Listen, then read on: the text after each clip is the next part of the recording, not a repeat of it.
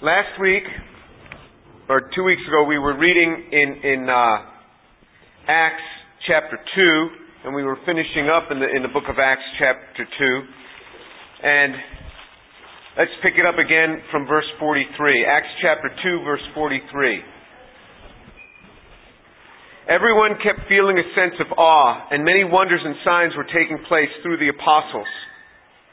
And all those who believed were together and had all things in common.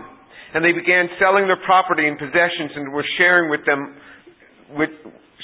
all as anyone might have need. And we talked about how there were these signs going on by the hands of the apostles.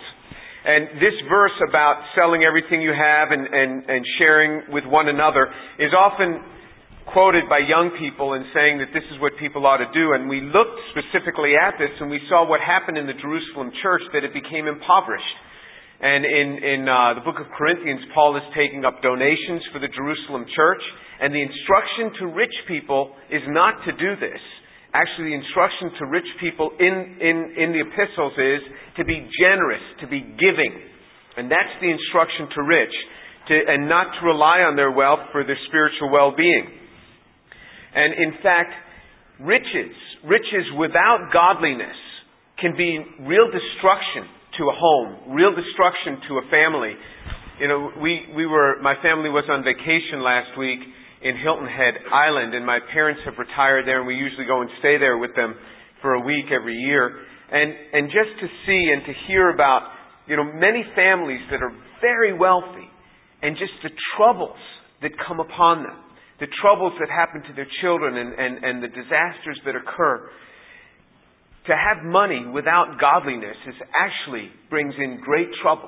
And so it talks about the need to be generous, and we covered that last time. Now let's move into verse 46.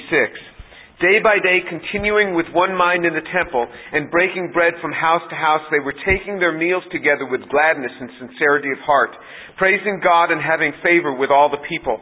And the Lord was adding to their number day by day those who were being saved. So this seems like quite a church, this early church in Jerusalem. It says that they were continuing with one mind together in the temple. So together in the temple, they were continuing with one mind. And so you'd say, hey, this church was really all together. They had one heart, one mind. But it's interesting, it didn't stay there. Churches are these dynamic entities. They're like families. And I think most of us have probably grown up in families. And families have different dynamics and different troubles arise and different things arise. And I'll tell you something about my home. In case you didn't know, I'm not the quiet, laid-back type. Surprise.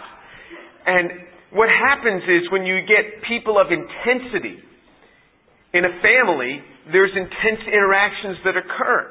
And because of that, there's this dynamic that goes on, and there's people who come in sometimes that are passive, and they hear the dynamic of what's going on, and they're like, whoa, what's wrong with this family? It's just the dynamic of the family.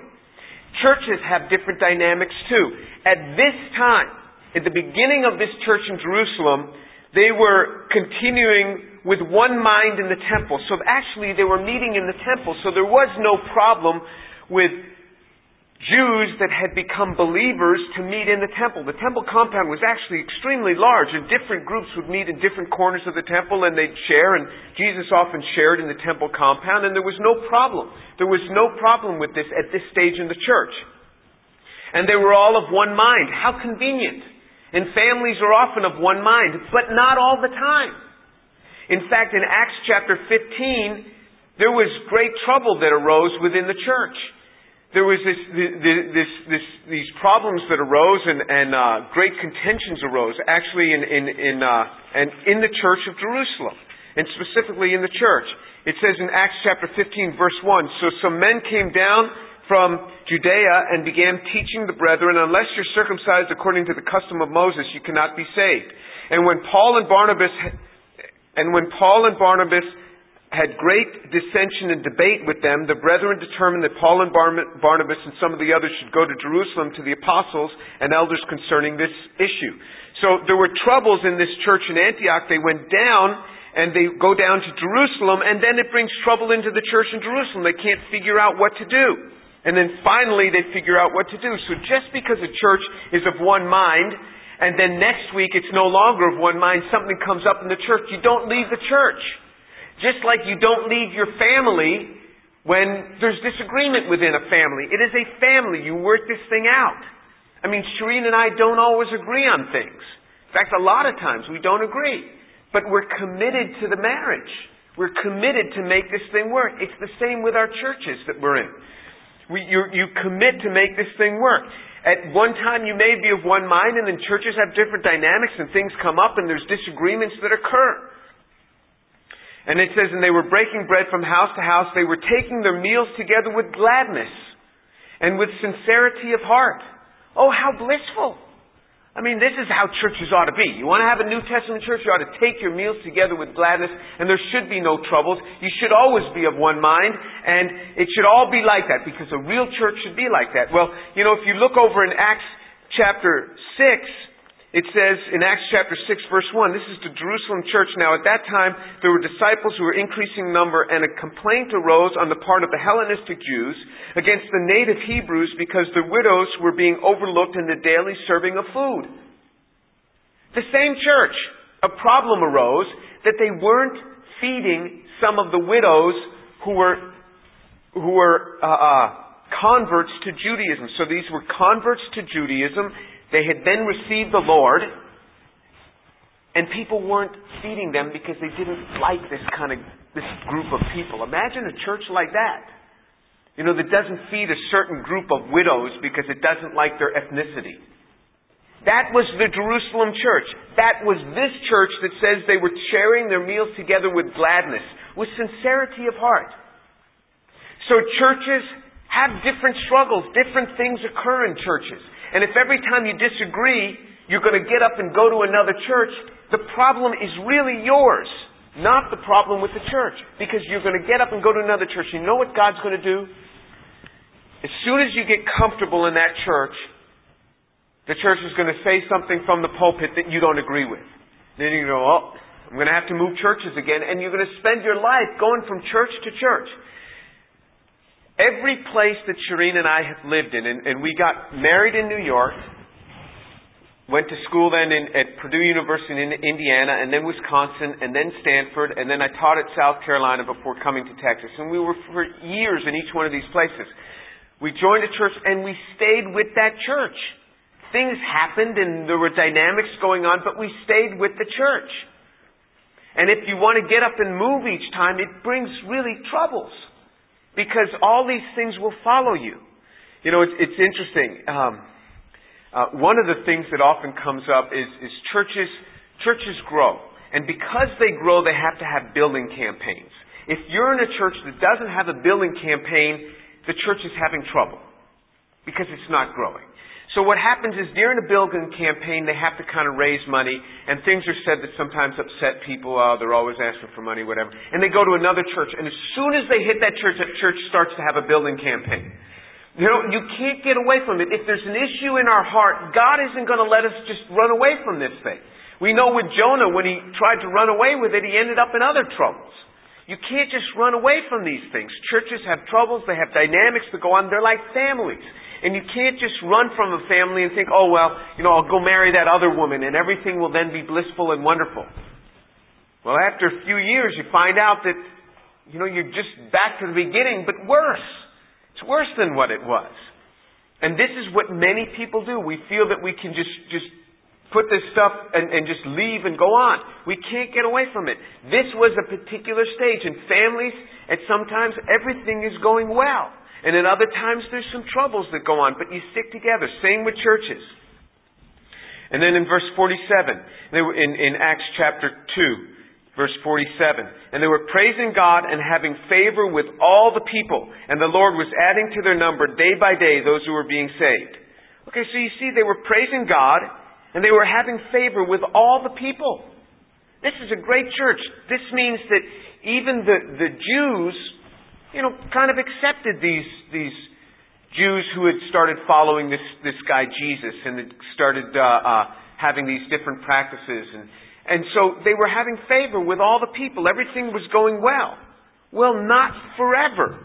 Look in Acts chapter 8. In Acts chapter 8, verse 1.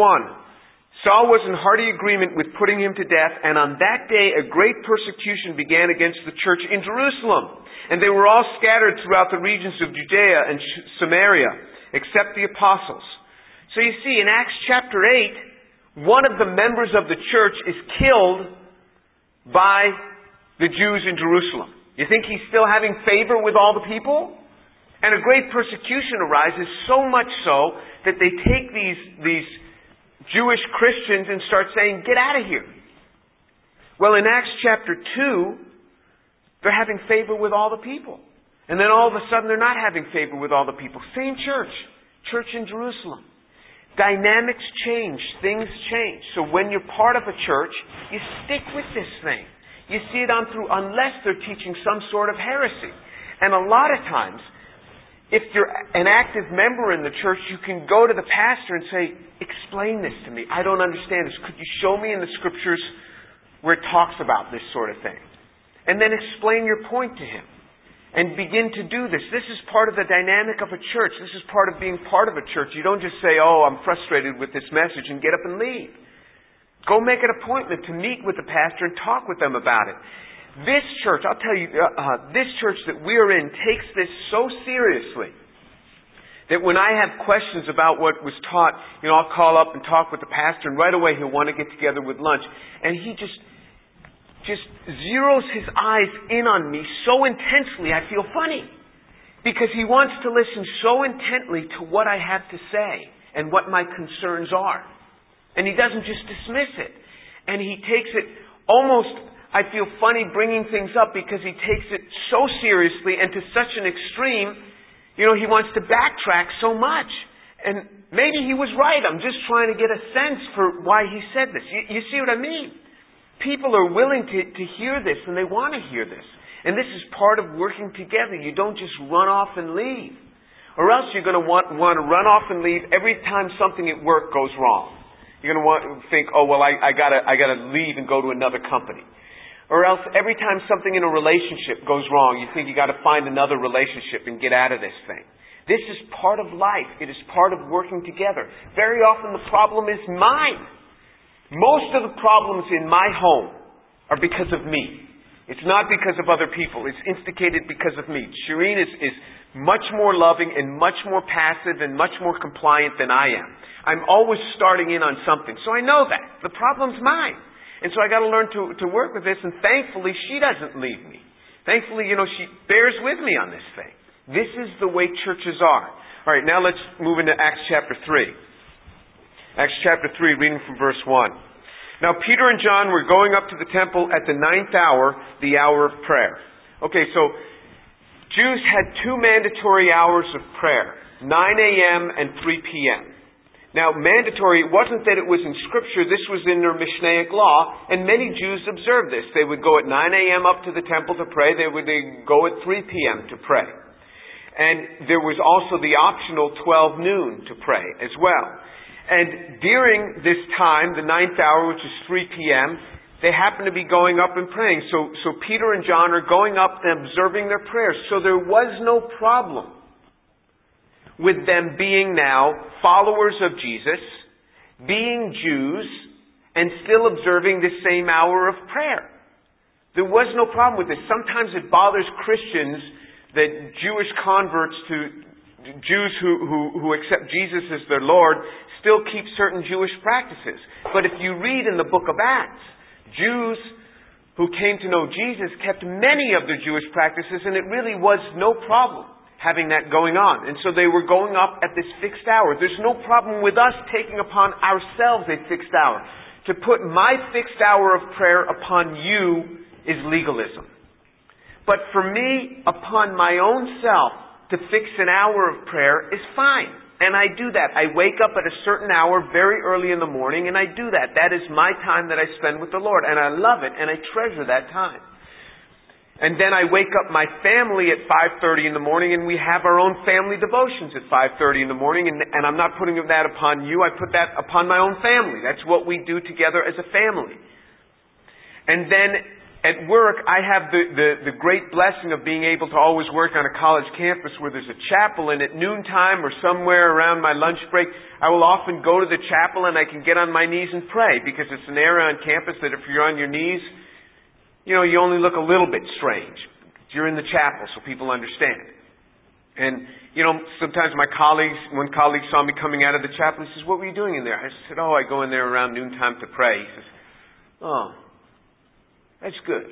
That's real good. The only thing they ever use that thing for is weddings and funerals. So it's good to know someone goes in there and prays."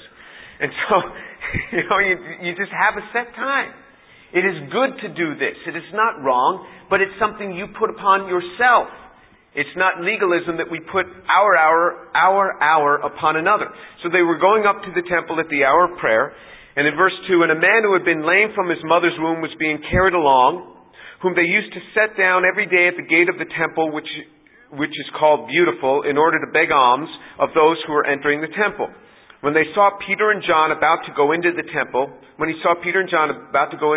he began asking to receive alms. But Peter, along with John, fixed his gaze on him and said, 'Look at us.' And he began to give them his attention, expecting to receive something from them. But Peter said, 'I do not possess silver and gold, but what I do have I give to you. In the name of Jesus Christ the Nazarene, walk.' And seizing him by the right hand, he raised him up, and immediately his feet and his ankles were strengthened. With a leap he stood upright, and he began to walk, and he entered into the temple with them, walking and leaping and praising God. And all the people saw him walking and praising God, and they were taking note of him as being the one who used to sit at the beautiful gate of the temple to beg alms. And they were filled with wonder and amazement at what had happened to him."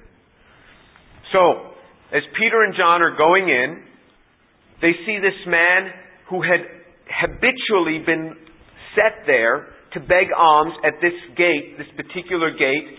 It was called the Beautiful Gate. It's actually between the court of the Gentiles, where converts to Judaism could go and worship, and the court of the women, it was called. There was this gate, the Beautiful Gate, and it was at that gate where this man was sitting.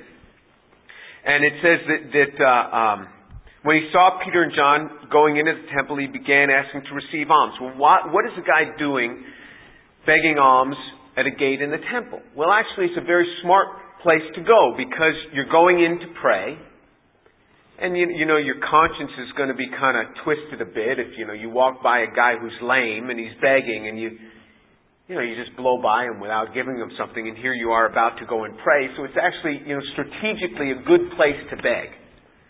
And if you go to Jerusalem now, you will find many beggars there around the temple. And they sit there, and you go there the next day, and it's the same beggar at the same place and the same location, and you kind of feel like, okay, I'm at this really spiritual place. Jesus used to walk here, and you feel kind of obliged to give them something. And so it's a good place to go. And it says that this man had been lame from his mother's womb, so he had never walked before. And we learn later on in the chapter that he was over 40 years old. So he was over 40 years old. He had never walked. He had habitually been set there. There is a good chance that Jesus had walked by him many times. Jesus was in this temple all the time. This guy had habitually been set there. Why didn't Jesus heal him? Well, maybe Jesus knew that Peter and John were going to do a great work with this man. Did Jesus heal everyone in Jerusalem? Apparently not. Not everyone was being healed by Jesus. There were some that he came in contact with and some he didn't heal. And it says, when he saw Peter and John about to go into the temple, in verse 3, he was asking to receive alms. But Peter, along with John, fixed his gaze and said, "Look at us." This is unusual. Usually, all of us have given money to people who have asked for donations or something. And it's rare that we engage them right in the eye. Kind of pull out some money and put it in there. And personally, what I do is, because, when I see these guys on the corner, I don't know what they're going to do with the money. I always keep raisins in my car, these boxes of sun-kissed raisins or whatever they are, sun-made raisins, and I give them a couple of boxes of raisins. So I know that I've fed them. I know that I've done what I'm supposed to do. And never have I had a guy get upset with me about giving them raisins. In fact, they know me as the guy who gives raisins. They, hey, thank you, I like these things. And a person can live a day on a couple of boxes of raisins. And so I know that I've taken care of the guy and I've done what I'm supposed to do.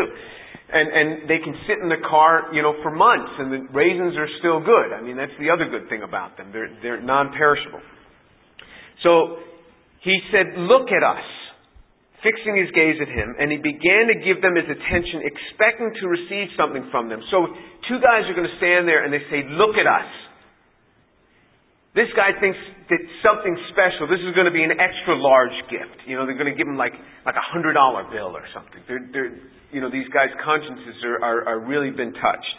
But Peter said, I do not possess silver and gold, but what I have I give to you. In the name of Jesus Christ the Nazarene, walk. So you see in verse 44, up in chapter 2, in verse 45, that they were selling their property and possessions and sharing with anyone who might have need. And if you turn over to Acts chapter 4, in verse 34, it says, for there was not a needy person among them, for all who were owners of land or houses would sell them and bring the proceeds of the sales and lay them at the apostles' feet. And they would be distributed to each as any had need. The apostles had access at this time in the Jerusalem church to great wealth was being laid at their feet. And Peter says, gold and silver have I none. I don't have any gold and silver. Although he controlled great amounts of money that were being laid at his feet, he didn't assume any of that for himself. And in fact, Peter was a poor man. He said, gold and silver I don't have. So although he controlled great amounts of money that were being laid at his feet at this time in the Jerusalem church, which was never told by us to do in the epistles. In fact, it said rich people are to be generous. The last thing you want to do is clear out rich people of their money so that they have no capability to make money anymore and bless the church. You want rich people to get richer who are generous so that they continue to be a blessing. But he says here, I don't possess gold or silver. What do you mean you don't possess it? I mean, these people are just selling their stuff and laying it at your feet. And Peter says, that's not mine to distribute like this. I don't assume that for myself. Peter, in fact, was a very poor man. In fact, there's a true story, and it concerns Pope Innocent II and a rather famous guy in theological terms, Thomas Aquinas, where a large gift had been given to the church, and Pope Innocent is counting this gift when Thomas Aquinas comes in, and he says to Thomas, you see, no longer can the church say, gold and silver have I none. And Thomas Aquinas said, and neither can the church say, arise and walk. And so, there's an interesting dynamic here that occurs with this, that Peter has no money. He's a poor man, but what he says is, I have something better for you. He says, arise and walk. But the man doesn't get up and start walking. It says that Peter had to take him by the right hand and raised him up, and immediately his feet and his ankles were strengthened. So he took him by the right hand and he raised him up. And immediately his feet and his feet and his ankles were strengthened. Why? Because the man had never walked before. You say to a person who's never walked before, walk. I mean, their brain just doesn't register. It doesn't work. Peter knew that God was going to do a miraculous work, and this was a miraculous work. It doesn't happen all the time. It really doesn't. And if you think you can go up to all sorts of lame people and proclaim this, I pray to God that every one of them would be healed. I'm not sure that would take place, though. This was a unique instance, this work that was being done through the apostles. And he pulled them up, and it says, by the right hand. This book of Acts was written by Luke. Luke cites his former work, the Gospel according to Luke. Some people say Luke didn't write this. Luke had to write this. Luke, it says, was a physician.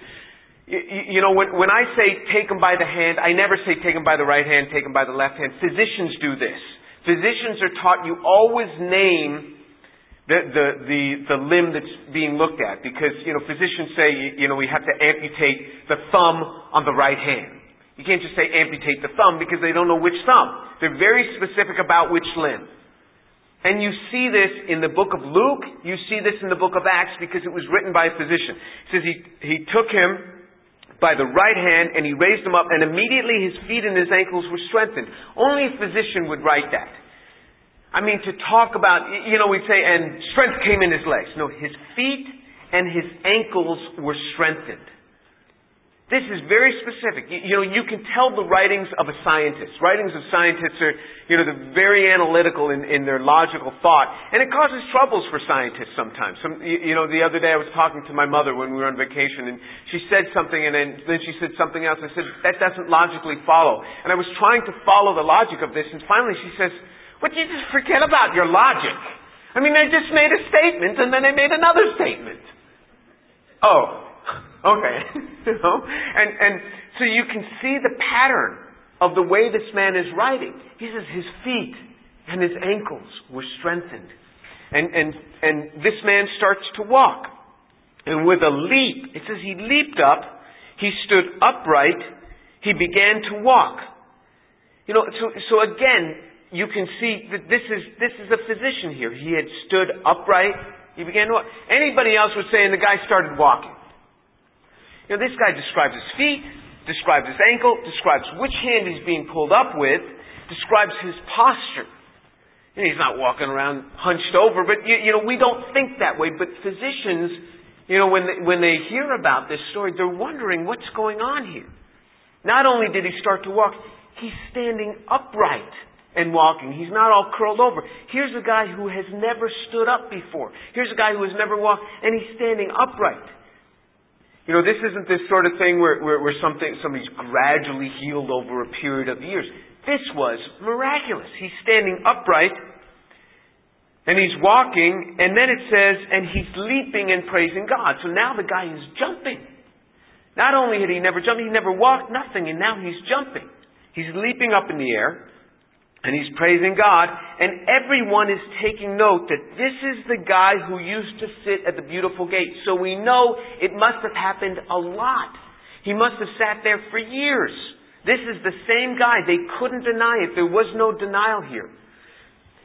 When you go to Jerusalem today, it's the same person on the same step is sitting there, and you go there the next day, it's the same old lady there. And you go to their next day, it's the same old lady sitting there. It's the same here in Houston. At certain corners you see the same person, week after week, year after year. There's the same person on the same corner. And this is the guy. They recognized him. He was always there. He was over 40 years old, so he'd probably been there decades. And they were filled with wonder and amazement at what had happened to him. And now in verse 11. And while he was clinging to Peter and John, all the people ran together to them at the so-called Portico of Solomon, or the Colonnade of Solomon, full of amazement. It's called the Colonnade or Portico of Solomon because there was an area that was left from Solomon's temple that had not been torn down, and they just built right on top of that. So it was called the Portico of Solomon. And when Peter saw this, he replied to the people, "Men of Israel, why are you amazed at this? And why do you gaze at us? As if by our own power or piety we made this man walk. The God of Abraham, Isaac, and Jacob, the God of our fathers, has glorified His servant Jesus, the one whom you delivered and disowned in the presence of Pilate when he decided to release him.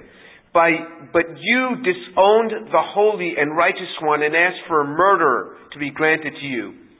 But put to death the Prince of Life, the one whom God raised from the dead, a fact to which we are witnesses.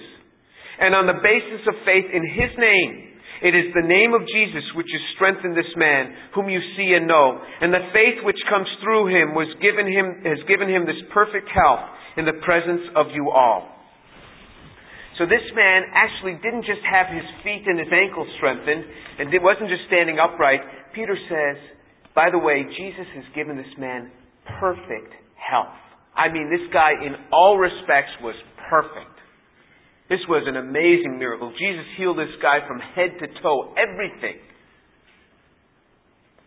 And it says that when Peter saw the people, in verse 12, he replied. So he saw this gathering of people, just as he had seen in Acts chapter 1, verse 14. Whenever Peter saw a gathering of people, he couldn't help himself. He started to preach. And there was this gathering of people, and he started to preach. And then he says to them, he says, men of Israel, why are you amazed at this? Or why do you gaze at us, as if by our own power and piety? Right away, he takes that amazement of people that they are now giving the glory to Peter and John and turning that away from himself and from John to Jesus. Right away, the first thing he does, he says, it is not me. It is not John. It is Jesus. It is Jesus. Let me tell you how insidious pride is. I can cry out on my knees that God would fill me to speak on a Sunday in this class. I come in and sometimes I think, I have no message, I have nothing. And I'll go in a little room over there, just down the hall, and say, Lord, what do you want me to say today? I have read this text 100 times, and I don't know what to bring forth today. God, fill me and empower me. And I get up here, and God, all of a sudden, as I'm reading this with you, God gives me a message. And then when I'm done, I think, I did pretty well. You see how insidious pride is? I'm on my knees crying out for God to help me. And then it's so easy for me to just take the glory. This is how wicked pride is. And right away, Peter knows how wicked this can be. And right away, he wants to deflect it. He says, it's not me. You're looking at the wrong guy. It's this Jesus, who happens to be the Jesus that you denied, who happens to be the Jesus that Pilate was going to let go, but you didn't want him to be let go, who happens to be the Jesus that was spoken of by the God of Abraham, Isaac, and Jacob. That means the God of the covenant. Whenever he says the God of Abraham, Isaac, and Jacob, he's speaking of the covenant to Israel. Who happens to be the Prince of Life. It says in verse 15 that you put to death. I mean, how's this for rubbing it in? I mean, enough already. I know, all right? And Peter says, oh, let me remind you, you're the folks who killed him? Who put him to death? You put him to death? I mean, lighten up, Peter. I mean, Peter is just going with everything he's got, reminding them that they are the ones that killed Jesus. He says, and it's on the basis of faith in Jesus Christ which has strengthened this man, whom you see and know. In verse 16, strengthen this man whom you see and know. In other words, you know this guy. You see him and you know him. You can't deny it. You can't say, oh, this was, this is just some evangelist and this was a setup. The guy was set up here. He was a Confederate that had come in and set this thing up. No, you can't say that. You know this guy. You know this beggar. He's not one of our group. You know him, and you can't deny it now. And God has made him in perfect health. And verse 17, and now, brethren, I know that you acted in ignorance, just as you rulers did also. But the things which God announced beforehand by the mouth of the prophets, that this Christ would suffer, has been thus fulfilled. Therefore repent and return so that your sins may be wiped away, in order that times of refreshing may come from the presence of the Lord. So in verse 17 he says, I know, brethren, that you acted in ignorance.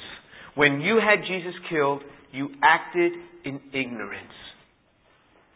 But ignorance is not an excuse. Ignorance does not pardon us. What ignorance does is it provides a basis for God's mercy upon repentance. Ignorance provides a basis for God's mercy upon repentance. Ignorance in itself does not pardon us. And we'll pick up this next time and talk more about this. Let's pray.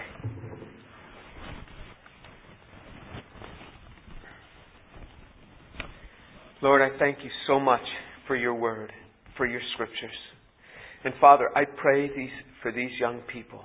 that you would give them good homes and good marriages.